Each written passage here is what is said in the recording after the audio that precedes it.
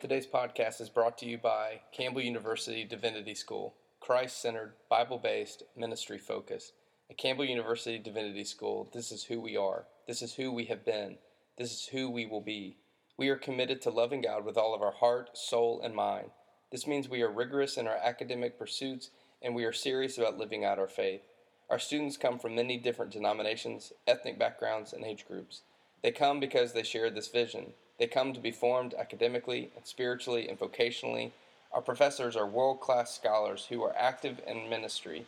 They model how to take insights from the classroom and put them into practice. It's more than books and classes here.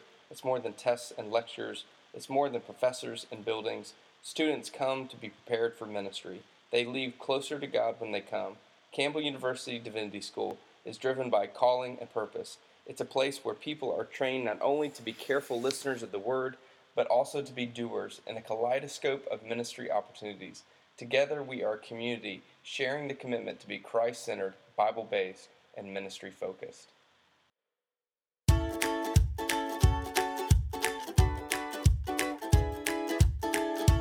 This is the Cooperative Baptist Fellowship's Church Starts Conversation. We are bringing you stories from across the fellowship and interviews of people doing groundbreaking work of partnering together and renewing God's world. Ideas, stories, and innovation from church starters, pastors, and practitioners. Today's episode will feature Terry Henderson, church starter and pastor of a 9-year-old church start in Fayetteville, North Carolina. The church is Unity Christian Church International. Hey, just a reminder, a few opportunities ongoing with the New Church Start initiative. Our primary goal is to create space for discernment. We do this through a free online cohort experience where participants engage with 8 to 12 other participants from all around the country who are also discerning a call to church starting. Spend a lot of time in personal reflection, spiritual reflection, and group conversations around the dynamics and basics of New Church Starts. If you're interested in joining one of our upcoming cohorts, be sure to email ahale@cbf.net. As cool as it'd be to be an ordained minister with the last name Hale, that's spelled AHALE @cbf.net. Now, as a CBF staff person, of course, I would never say that one or two of our partner schools really rise above the rest, but I am a little partial. I am what you call a two-hump camel. I graduated from Campbell University undergrad and Campbell University Divinity School, home of the Fighting Camels. Of course, Bowie's Creek is the booming metropolis of North Carolina. They now have officially no longer any stoplights, but now 2 roundabouts. Campbell is where I met the great Terry Henderson, who is our guest today. Welcome, Terry. All right. Thank you very much, Andy. Glad to be here. You have a pretty fascinating story. Grew up right outside of Louisville, Kentucky, then entered to the military. I believe you served in the military for almost 23 years. And after your time there in the military, you entered into Campbell University Divinity School. Well, actually, I started a divinity school. I had about 3 years left, maybe 4 years left in the Army. And I just felt a call to ministry, to full-time ministry. And I began, that journey there at Campbell before I retired. For a lot of people, when they finish the military and are going into the ministry, their first thought is around chaplaincy. So why was it pastoral ministry for you? Well, actually, I just wanted to go to school. I had no intention of becoming a pastor or a church planter for that matter. I just had a great love for the Bible, for the Word of God. And I was already teaching in my local church where I volunteered and was involved in teaching youth, believe it or not. And I worked in a halfway house that was on our church grounds. And I just wanted to be more focused on what was behind the word. So one of the things I wanted to learn was languages, but really keeping everything in context of the Bible. I knew that I wasn't as in depth or didn't have a great anchor as I'd like to have, in studying the word and reading it. And so that's one of the reasons why I went to school, to basically be a better teacher of the Bible. Well, you said you didn't know church starting would be for you. And I remember when I was sensing a call to church starting, and I started sharing that with others. I heard this line in different forms, but essentially was either God is calling you to this or you're certifiably insane. Um, so tell me about that sense of calling to church starting.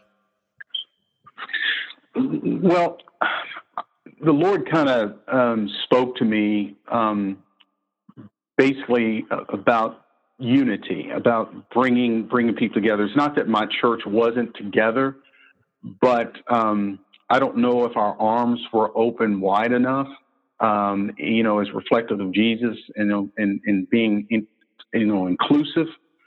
And so that's how I began to journey and to contemplate and to reflect. And one of those passages of scripture was actually in Ephesians 4, one Lord, one faith, one baptism. And then as I began my studies at Campbell and was learning about the New Testament and things like that, and I just kind of allowed the Holy Spirit to kind of guide me along this process. And believe it or not, it was just one day I was driving home, and from Campbell, it's about a 45-minute drive back to Fayetteville, and the Lord said, you're gonna start a church. And I was just like, really? And that was in 2004. Now, of course, the church didn't get started until 2008, but I was able for that 4 years to kind of reflect on what the church would be. And I just kind of prayed. And again, it wasn't an overnight thing. It was for me personally, it was a 4-year process of listening, documenting, waiting, writing, and putting everything in place the way I believe the Lord wanted me to do it. I believe you're coming up on 9-year anniversary. Really looking back on the last 9 years, what did you think it was going to look like starting, and are you surprised at what it looks like today? Oh, I had no true idea. The Lord gives you a vision, but it's His church, and that's the one thing that He kept telling me, because, I thought the word was good. I felt that, I thought I was a pretty good teacher, and I love people, and my wife and I love people, and our hearts are open. We were accessible to everyone. And so I was like, my gosh, this thing, we're going to have 1,000 people by next year. But of course, that was not what the Lord wanted us to do. And it was kind of like a crawl, walk, run. And the Lord is, He's so good, and He'll give you just enough to keep you going. And but I did not believe, and I'm very happy, very fortunate, I'm very blessed of where we are right now. We have about 92 people as I speak. And we've had hundreds, of course, because Fayetteville is so transitory, we've had hundreds, of course, that have come through our church doors, and, they moved away or get deployed or whatever. But the Lord has by far exceeded my expectations. Going through the experience myself as a church starter, and then, of course, working with so many of our church starters, you have these expectations of what it's going to look like or what success is going to look like, and oftentimes it changes. How did that change for you along the way? A couple of things that really stand out. It's something that I say to the people here to express my love for them. Is that I thought I really loved people until I became a pastor, and and you think that you really have a soft heart, but you truly find out that you don't. It's not as soft as you think it is. And one, from a spiritual formation standpoint, that's something that I really had to seek God about. When you're dealing with situations and people getting hurt, and as a pastor, well, let me correct that.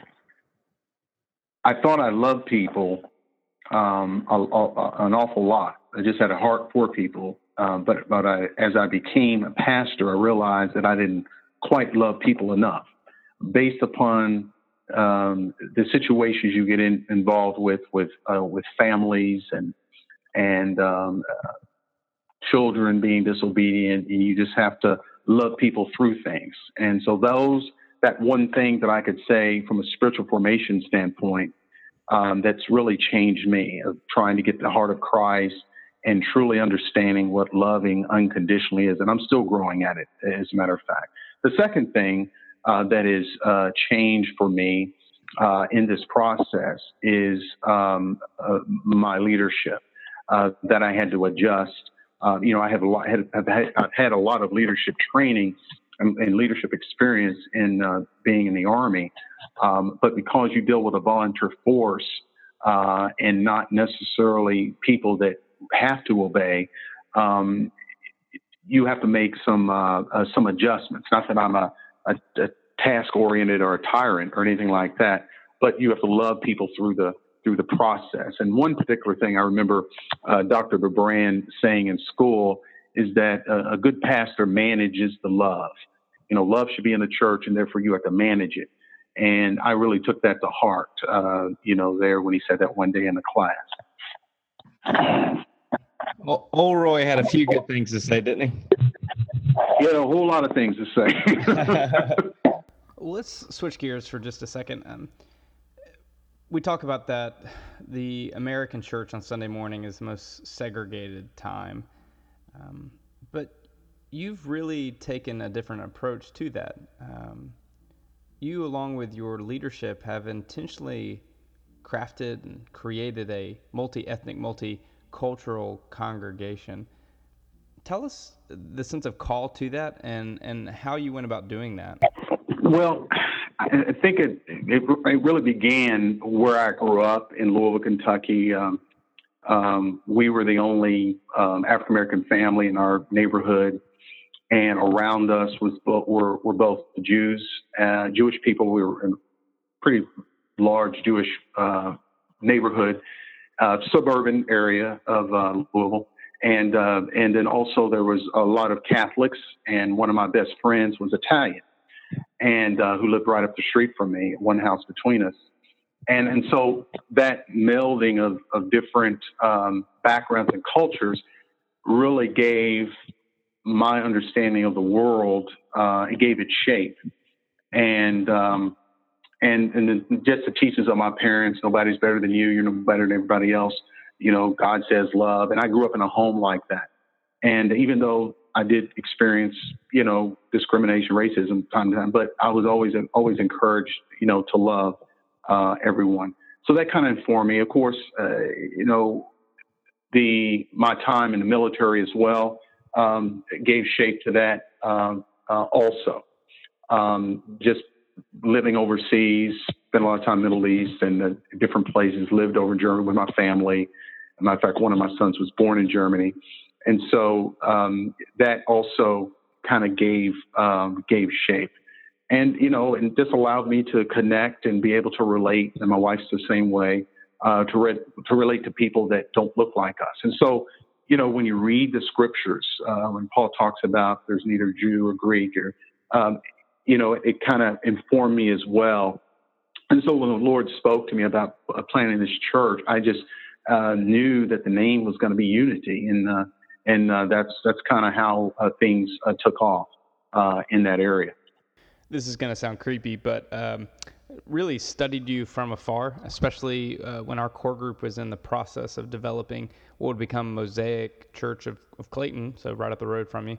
And really looking at the intentional purpose behind You Have Everything. You talk about wanting to create different types of places, a place of purpose, a place of love and care, a place of growth.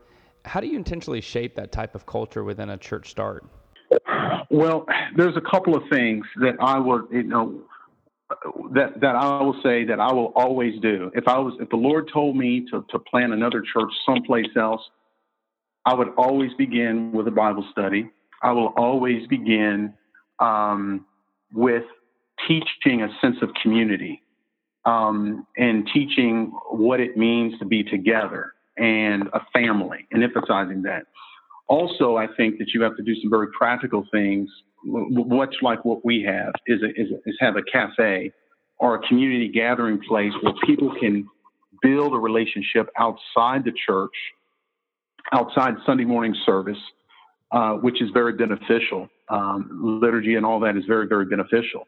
But there also has to be a certain sense of intentionality concerning getting to know each other, where the people have a sense of belonging and know that they are the church outside Sunday. And I'm actually sitting here in the conference room of our cafe. And just today, we've had, I can't tell you how many people, because we do have a larger Hispanic population. So just in the last 2 years, we've had more Hispanic population that has come to the cafe just for coffee, because we give free coffee away. I think that really has, it sets a tone of how we are intentional about intersecting people's lives and having a place where they can come and conversate and want to come back as a result of the relationship that you built, and they'll be able to hear the word. Because ultimately, obviously, we want to point them toward Jesus and developing a strong relationship with Jesus. But again, I'm of the opinion, the humble opinion, that in order for people to believe what you say, they have to trust you. They have to know the dynamic of your character in order to sit and allow you to share the word and God's truth with them. You're, of course, referring to the Agora Cafe, getting back to that love of language, especially Greek. Tell us about the cafe. It's called the Agora Cafe, which means marketplace. The tagline for our church is "Your church in the marketplace." So it only seemed right that we'd have a cafe named Agora. And what it is, it's where it sits. We're actually at an intersection of Wagner Road and Sycamore Dairy here in Fayetteville. So we sit on the corner, and one of the things that we always say too is we just don't want to sit on the corner. We want to change the corner in which we sit. But where the cafe is, it's right next to our church. It's open Tuesday through Friday, 7:30, 4:30, and then we have functions at night during the evening time as well that people can come and participate, be a part of, if they so choose. And it's a net that we kind of cast wide and far, and it's a place to have conversations that we call cafe conversations. That anyone could come, and just sit down and talk. We're not necessarily here to proselytize.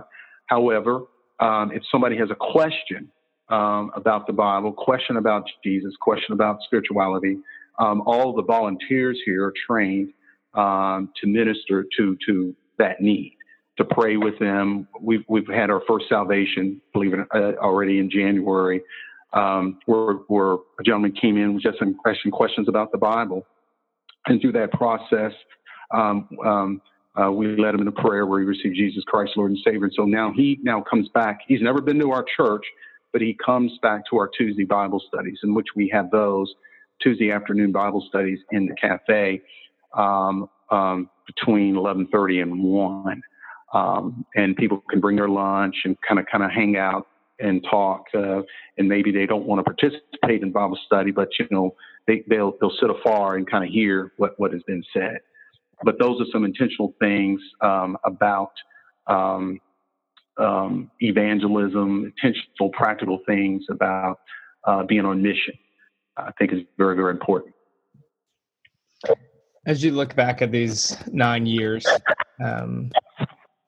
what has been your greatest joy and celebration? By far, growth in people. Especially if you've had a family that's been with you for some time, growth in kids, in our students, maybe they were here, because we've been here for going on 9 years now. And so if you had a 6-year-old come and now they're in a youth ministry, or, it's pretty exciting to see. But also if you had a young couple that came in and they're here and you see the growth in them, they're serving in the ministry, that's the greatest joy. Change lives and fruitful growth, I would say. 9 years, not a 1,000-member church, but how have you viewed success in these 9 years? We're still here. We're still here, and we've outgrown the space where we are. I mean, those are quantitative measurements, but qualitatively, I would still have to go back to transformation of lives. I could throw a few numbers. I think 82% of the people here serve, and again, because we're very intentional about informing them and encourage them that what God's expectation is. I oftentimes say that you can't just grow as a Christian just by reading the Bible, because there's got to be some application to present some level of evidence that you changed. And you're here for me, and I'm here for you. I'm not just here to learn, to teach. I'm here to learn as well. And so I need you, need your service, need you using the gifts that the Holy Spirit has given you, that God has blessed you with, to kind of share with other people who you are. And we can best see that, in your service and you hanging around us. And so that's what it's talking about. It's not just the warm and fuzzy, let's have a small group study, but there's got to be some application to the word. And a lot of times it's exemplified, obviously, in the change of our character, but when we seek to love and serve our brothers and sisters around us. That's fantastic. I think churches, some churches set out, and that's their goal and their mission, to become that big, I guess, city on a hill, if you will, in town. Others are called to faithfully build relationships one person at a time. And I'm grateful for your work, both from afar and being able to engage it. I'm grateful for your leadership and what you bring to the fellowship. You didn't know this probably way back when, but sitting and listening and observing you all the way back at Bowie's Creek at Campbell University Divinity School, I was able to learn a lot just by being in class with you. So thank you for your leadership. All right. Well, thank you, brother. I appreciate that. Hey, thanks again for joining us for this week's episode, and thanks to Campbell University Divinity School for being our sponsor. Campbell University Divinity School is accessible, affordable, and authentic. We are located in the heart of North Carolina with our convenient class schedule. Students have the ability to work while earning a degree. 93% of our students receive scholarship support. We are more than just a school. We are a community. We offer 5 degrees and 5 certificates. But we have one mission: to be Christ-centered, Bible-based, and ministry-focused. You can find more information about CBF and CBF Church Start initiatives at cbf.net/church starts. We also have our church starters writing stories each and every week to tell you about innovative work they are doing, lessons learned from church startings. Be sure to follow us on Facebook, CBF Church Starts.